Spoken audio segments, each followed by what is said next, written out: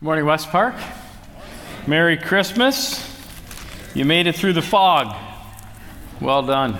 Well done. Let's pray. Father God, thank you for this day. As we now open your word, would you speak to us in ways that are very personal? Would you be ever present here amongst us? And would you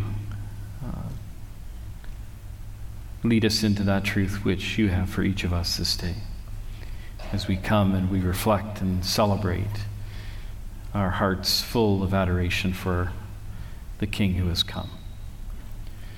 And Father, we just thank you for that. Help your servant this morning clarify my thoughts and anoint my lips, and may my offering to you be pleasing to you this day. In Jesus' name we pray.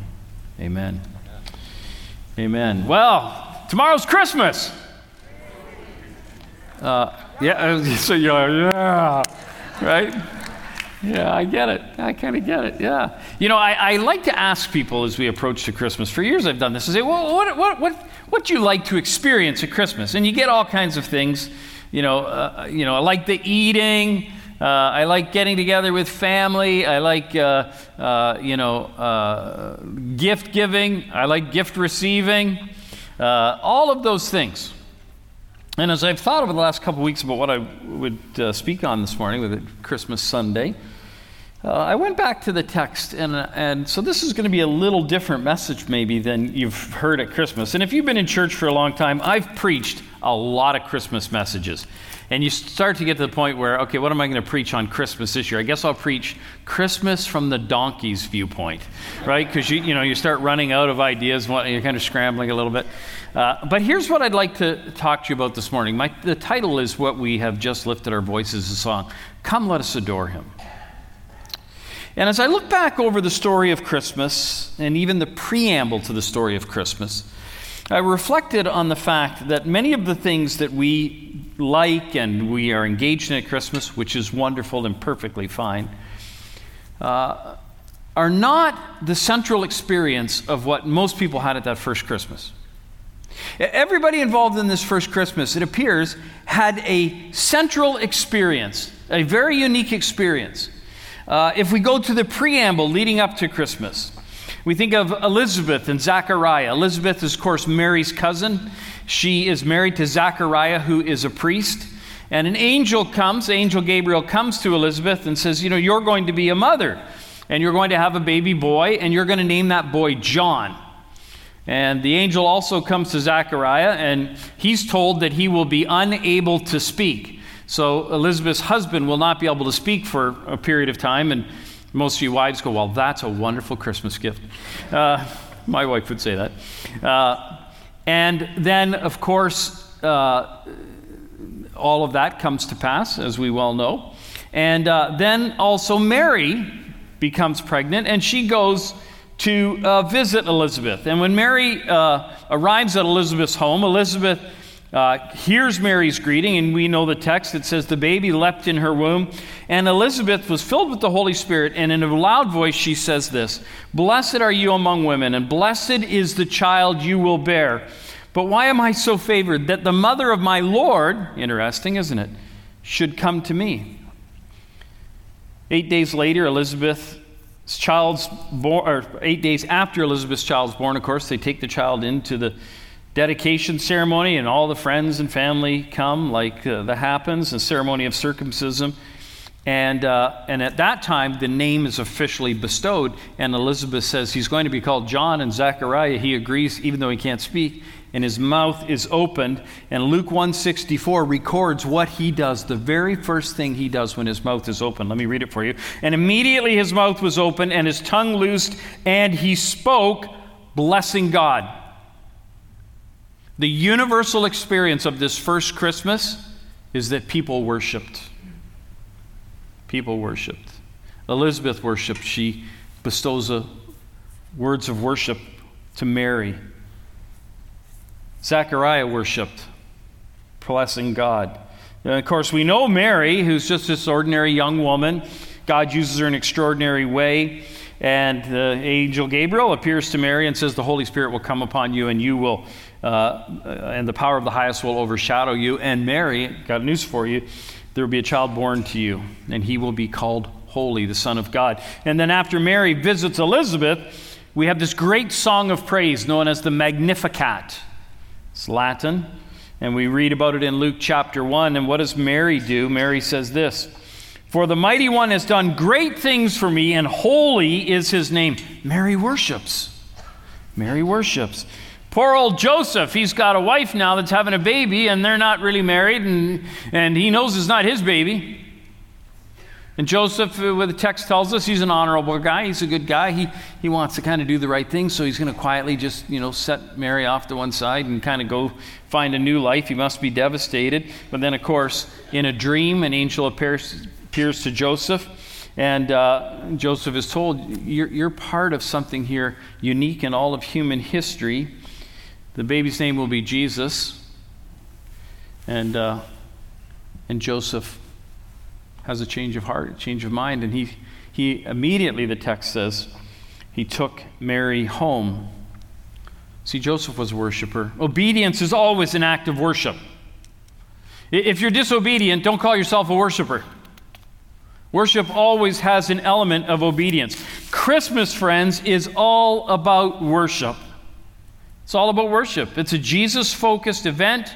Now, it's been co-opted in our society, and it ends up looking more like our birthday instead of Jesus' birthday, or your kid's birthday, or your grandkid's birthday. But it's Jesus' birth we are celebrating, and core to that celebration is worship. Open your Bibles, if you have it there, to Matthew 2:2. We're going to move around to 3 different spots this morning as we look at this Christmas story and this story of worship. And this will be familiar to many of you. Matthew chapter 2 is unpacking the story of the wise men. And the verse says this: "Where is he who has been born King of the Jews? For we saw his star when it rose, and we've come to worship him." The wise men are led by way of a star, and of course this is so wonderfully God, because God always steps into our unique human experience. And of course they were familiar with stars, they studied stars, they knew about star formations. God speaks into their experience and situation, and they say, "We want to know where he is, because we have come to worship." We've come to worship.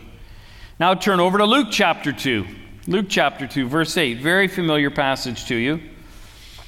"In the same region, there were shepherds out in the field watching over their flock by night." And, you probably know this, but in that culture, shepherds were not the elites. Shepherds were not Kardashians.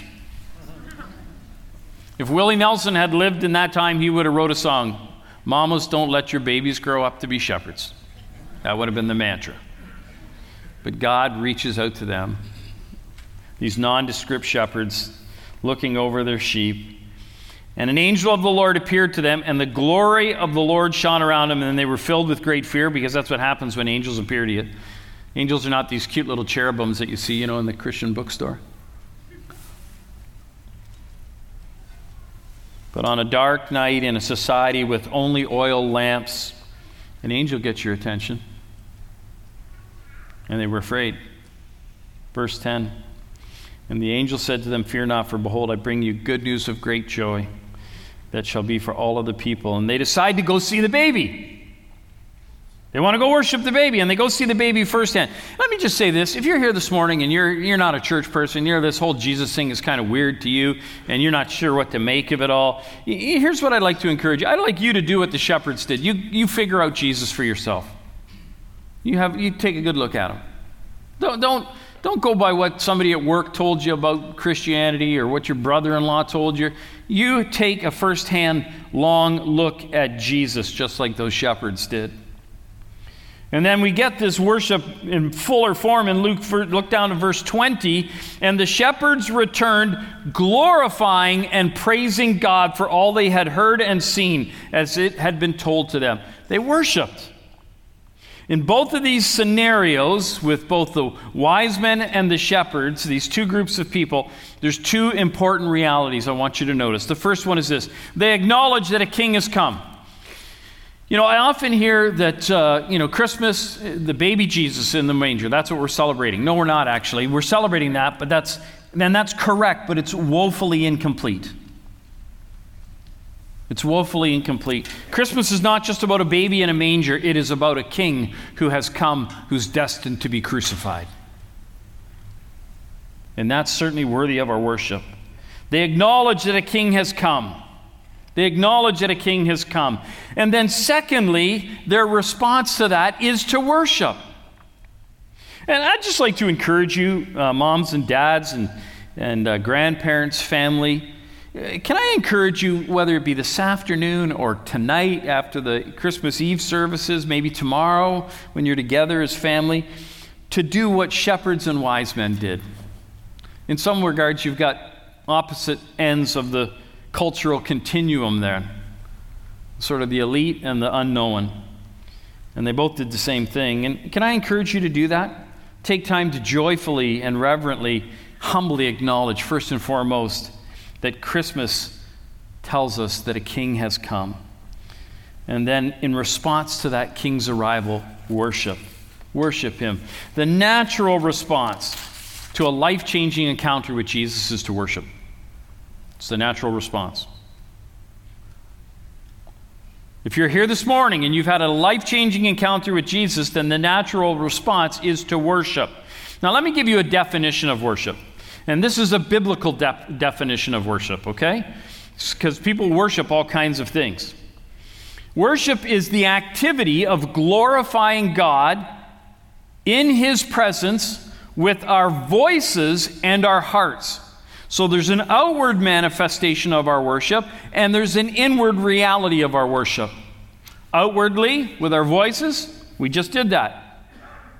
Inwardly, our heart has to be oriented in the right place. And that's biblical worship. Now, I probably don't need to tell you that people are worshiping all kinds of things, right? They're ascribing glory and worth to all kinds of things.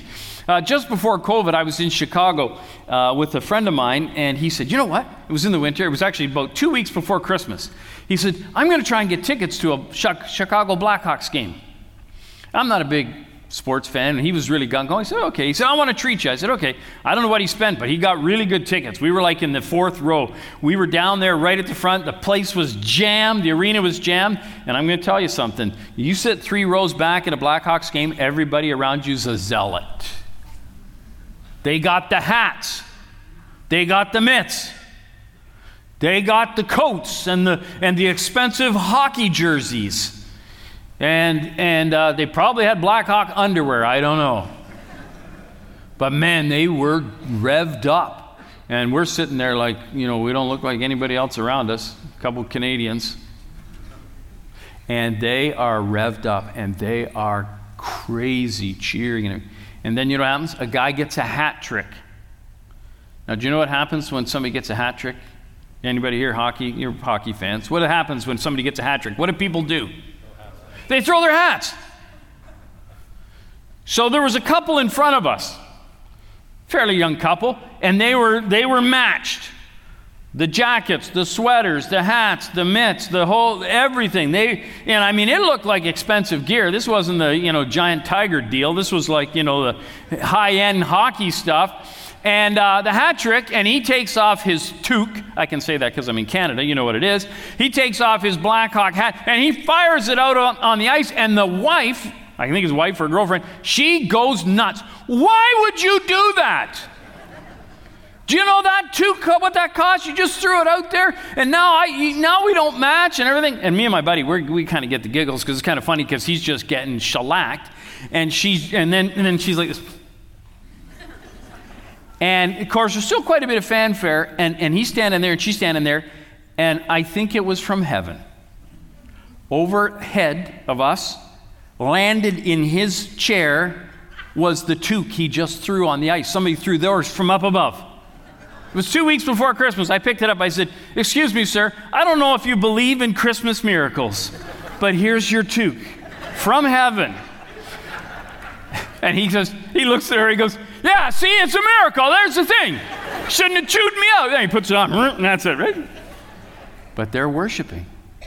They are worshiping. Sometimes I wonder, how does the Lord feel about that? We get so revved up, right, over a hockey game and sports, and then we can be lukewarm, lethargic in our worship. I bet if I could find that guy today, he wouldn't even remember what team they were playing. But it seemed to really matter that night. Let me ask you this. What makes you cheer? Yeah! What makes you weep? If you can identify those things, it'll tell you a little bit about where your worship's focused, what you cheer over and what you weep over. Worship is the human response to the glory and grace of God. Worship is the human response to the glory and grace of God, and I would say the greatness of God too, which is the convergence, the conflation of those two realities. The shepherds and the wise men responded to this act of a gracious God and went to see this newborn Savior, and they responded by worshiping, because worship is both an attitude and an action. How are you doing in your worship? That's the question this morning. How are you doing? So this morning, for the few minutes I have left, I want us to focus on one aspect of worship. But for us as a church, as a faith community, it's a big aspect of our worship. It's a significant way we worship. It's our corporate worship, when we gather together through music. And you may not know this, but Christianity is the musical faith. Did you know that? No other great religion has music intrinsic into its worship experience like we do. None of them. We've got the franchise on it. And it's part of our history. It's part of the biblical text. Throughout the text of Scripture, we hear about music directed towards God. Turn in your Bibles for a moment to Psalm 95. This is a great little section, just 2 or 3 verses here that I want to focus on in these next few minutes about worship. Psalm 95, verse number 1. Let me read these verses for you. Oh, come, let us sing to the Lord. Let us make a joyful noise to the rock of our salvation. Let us come into his presence with thanksgiving. Let us make a joyful noise to him with songs of praise. Verse 3, for the Lord is a great God and a great King above all gods. Let's look at the text. Oh, starts off, oh. Oh always conveys the immensity of an experience, right? You know that. We use that in our own language here. We go, oh, what am I going to do? Oh, I wish that happened. Oh, my goodness. It's the immensity, the gravity of an experience. And sometimes our inability to fully articulate it is like, oh, I don't know what to say, but this is big. Come is the next word. It means come together. It's collectively we gather together. Let us make a joyful noise. Let us. 3 times we read that, or twice we read that. 3 times we read it. Let us lift our voices. If you are one of God's people, a follower of Jesus, then you're part of this holy choir. To the Lord. He's the audience. You're not singing for the guy next to you or the woman in front of you or whatever. The Lord is the audience. We're singing to the Lord when we lift our voices on Sunday morning. I hope he likes my singing voice better than anybody around me does. And it's a joyful noise. It's we're raising the war cry. We're giving it our... And look at, to the Lord, there's a descriptor there, the rock of our salvation. The rock of our salvation. And see, we have a benefit that the writer of the psalm didn't. We're gathered here on Christmas Eve, and we look back at the first Christmas, and we say, oh yeah, baby born in a manger. But then we can ratchet the clock forward, and we say, not just a baby born in a manger, but a king destined for a cross, a king who lived a godly, sinless life, and then ultimately is crucified and dies, and then there's a glorious resurrection. We know what he has done for us, how he's rescued us, and how he has indwelt us and is journeying with us. And we can say yes today that he is the rock of my salvation, and I stand firmly and confidently, and I can pour out my praises in song to him because he's all-powerful and all-good and infinitely trustworthy, and I am his child, and the Father loves me relentlessly. Amen? Amen. Verse 2, let us come into his presence with thanksgiving. With thanksgiving. Then the psalmist repeats, let us come. Repetition is always for emphasis. Into his presence. In the upper room, John 14:16. Jesus says to the disciples, and to us by extension, and I will ask the Father, and he will give you another helper. That helper is the Holy Spirit. He says, I'll ask the Father, and he will give you another helper, comma, and that helper, the Holy Spirit, and he will be with you. Does anybody know what the next word is? Forever. Forever. So when we sing in the presence of the Lord as a follower of Jesus, if we have had a life-changing encounter with Jesus, the Spirit of God is in us. He can't be any more present when you lift your voice in praise to him. In his presence, with thanksgiving, the reflection of the fullness of my heart. When I sing, do I lift my voice as an offering of thanksgiving for what he has done or is doing and what he ultimately will do for me and for us?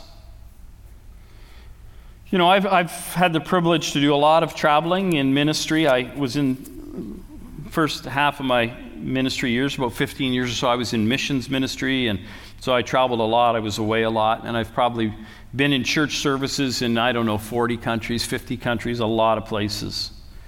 And I've experienced just glorious times of listening to brothers and sisters sing, often when I couldn't understand what they were saying. And I've stood and listened to men and women sing. I've had tears run down my face when I look at the way that they participate, whether it's in a freezing cold little village in Eastern Europe in the dead of winter, or might be in a favela in Brazil or some other place. And I will hear these people raise the roof in song, and I look around and say, you know what? You're singing to the Savior because your circumstances are unimaginably difficult. They are worshiping in praise of the Savior. It's not metered by the plight of their circumstances. Finally, it says, with songs of praise. Songs of praise. Now, let me just take a couple minutes and address that, because this is always an interesting issue. There's some great old songs of the faith. I love some of the historic songs of our faith, some of the old hymns. But old doesn't necessarily make something better. Older often means that it's more familiar, and we feel more comfortable with that. And some of the old songs are magnificent. This week when I was working in my office, this went through my head. I don't know why, but remember the old song? There is a fountain filled with blood, drawn from Emmanuel's veins. Remember that old song? And sinners plunge beneath that flood, lose all their guilty stains. That is just such beautiful imagery. But some of the theology in some of the old songs wasn't that great. And we like the old songs, often I think because we feel more connected to them, because sociologists tell us that we're most connected to the style of music that is most present in our life around age 20. So if you were 20 years old in the late 60s, you probably listened to the Beatles, right?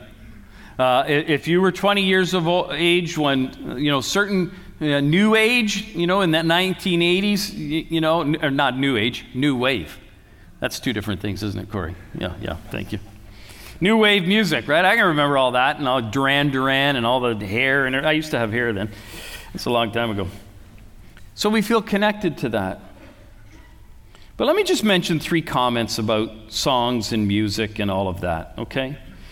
First one is this. First, it is biblical to embrace and to lift our voices to the Lord in song. It's very biblical, right?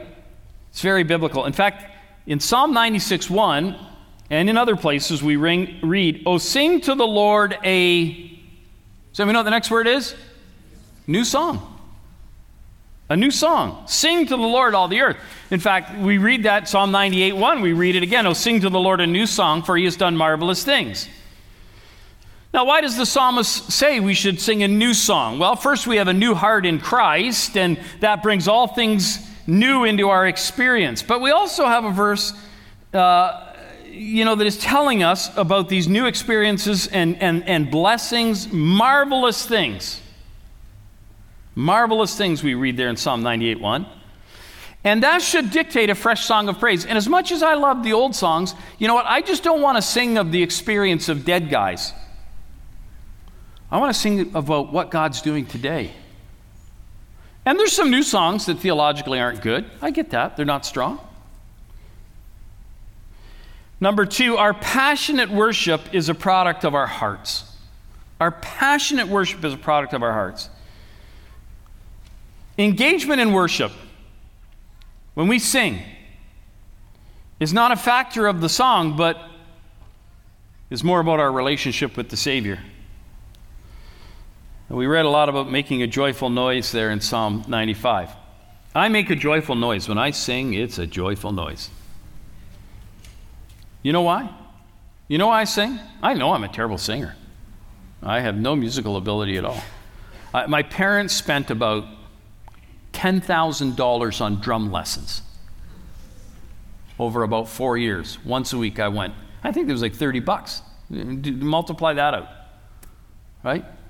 And after about 500 drum lessons, the drum teacher said to me, "Have you ever tried ceramics or painting or anything like that?" Like,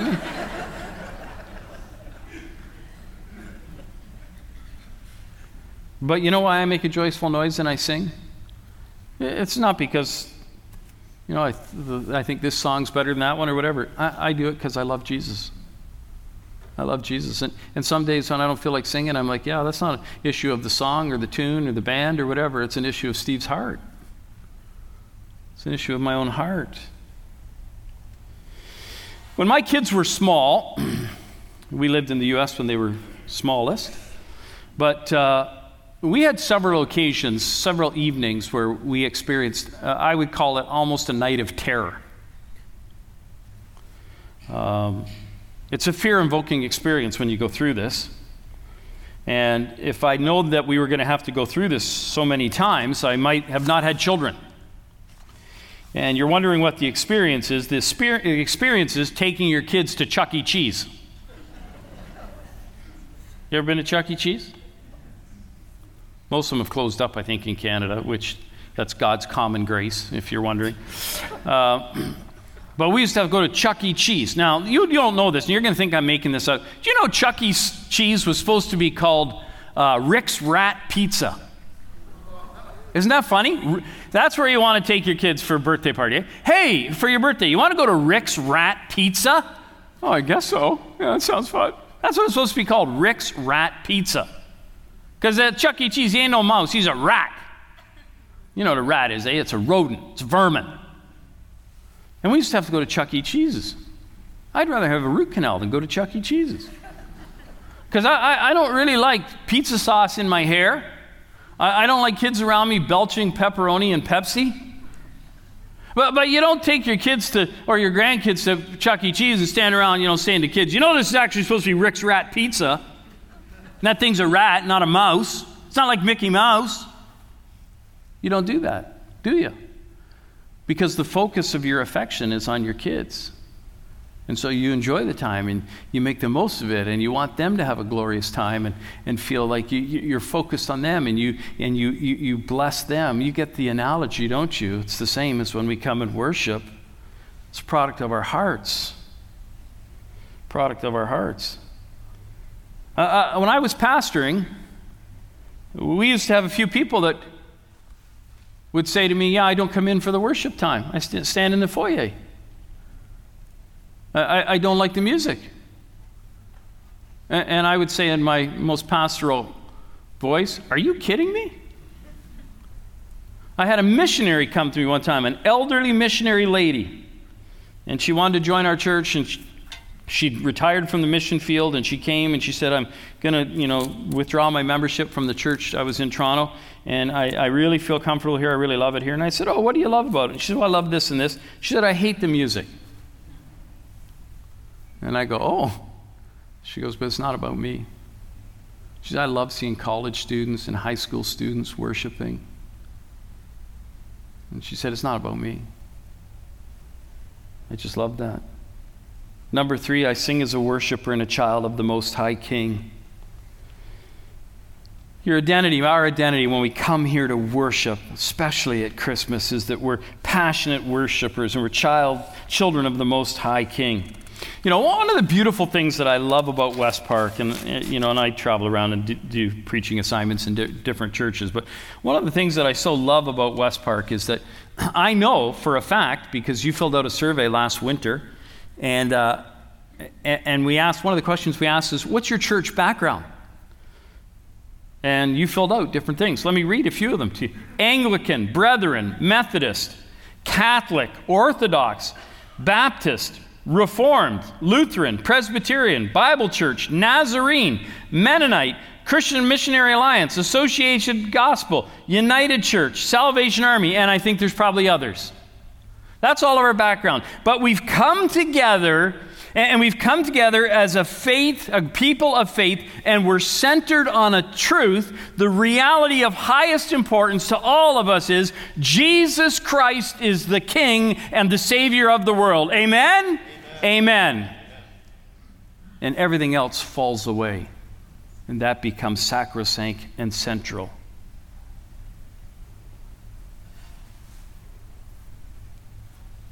Let me just say this as I finish up. When people worship, some people lift their hands. And some of you are oaks of righteousness. And sometimes people wonder, is that, if I do that, have I gone like Pentecostal? Some of you should be a little more Pentecostal. David said, I will praise you if I lived, and in your name I will lift up my hands. You can go through the Old Testament over and over and over again and read verse after verse after verse of people lifting their hands to the Lord. Fathers and grandfathers, what's the temperature of your worship? Does your wife set the temperature of the worship in your own life or your home? It's very interesting when people lift their hands in worship. You know, lifting your hands, almost globally and universally, there's three things that are most common for people lifting their hands. One reason people lift their hands is they lift their hands in victory. Ever watch somebody run the marathon and they break through, and what do? They go, yeah, I may not have won, but I finished, I made it, or maybe I won. Right? Or at the end of a football game or whatever, they raise their hands in victory. 1 Corinthians, Paul writes, but thanks be to God who gives us the victory. You ever raise your hands in victory over the devil? But people also raise their hands not in victory, but it's almost the opposite end of the continuum. People also raise their hand when they are doing what? Surrendering. Right? They say, I'm done fighting. I'm done. I'm done. I'm yours, Father. I'm surrendering. I've surrendered to you. But people also lift their hands in need. They lift their hands up when they're in need. We all have grandkids that say, Papa, would you pick me up? Hold me. Baby crying out to their mom, pick me up. I need you. If you're hurting this morning or you feel hopeless and helpless and you need a touch from Him, just reach out to God. You'll find that He's reaching out to you. Elizabeth, she worshiped. Mary worshiped. Old Joe, he worshiped. The shepherds worshiped. The wise men worshiped. One group that I didn't mention, I haven't mentioned them till now, but let me mention them who worshiped. You'll know the verse. Every time I read it, I can hear Charlie Brown Christmas in the back of my head. And suddenly there was with the angel a multitude of the heavenly hosts praising God and saying, glory to God in the highest, and on earth peace among those whom He is pleased. Now, why is that so profoundly important? What is unique about that? Because this host of angels, this multitude of angels, is crying out in worship to God. They're saying, glory to the God in the highest. God is so amazing, so incomparable. And the amazing part of that is the angels are those who knew God best. And they worship. They worship. They worship. So West Park, let me encourage you this Christmas to say, count me in. Count me in. I want to be a white, hot worshiper of King Jesus. I want my worship to overflow. I'm not going to be held back by awkwardness. I don't care what other people think. The Bible exhorts me to be a passionate worshiper. I want to be a passionate worshiper. Would you stand as I pray?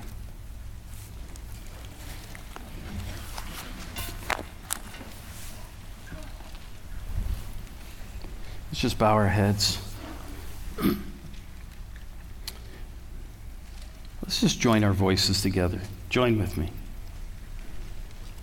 Oh, come, let us adore. Sing it out. Oh, come, let us adore. Oh, come, let us adore. In Christ the Lord. Father God, we do adore you. We want to be known as white-hot worshipers because we know that in eternity future we will be worshiping you face to face. Let us not regret that we were not the kind of worshipers on this earth that you would desire us to be. May we be like Mary and Elizabeth and Zachariah and wise men and shepherds and the heavenly multitudes. And may our hearts be full with overflowing in praise to you. May our worship be white hot. For you alone are worthy. In Jesus' name we pray, amen and amen.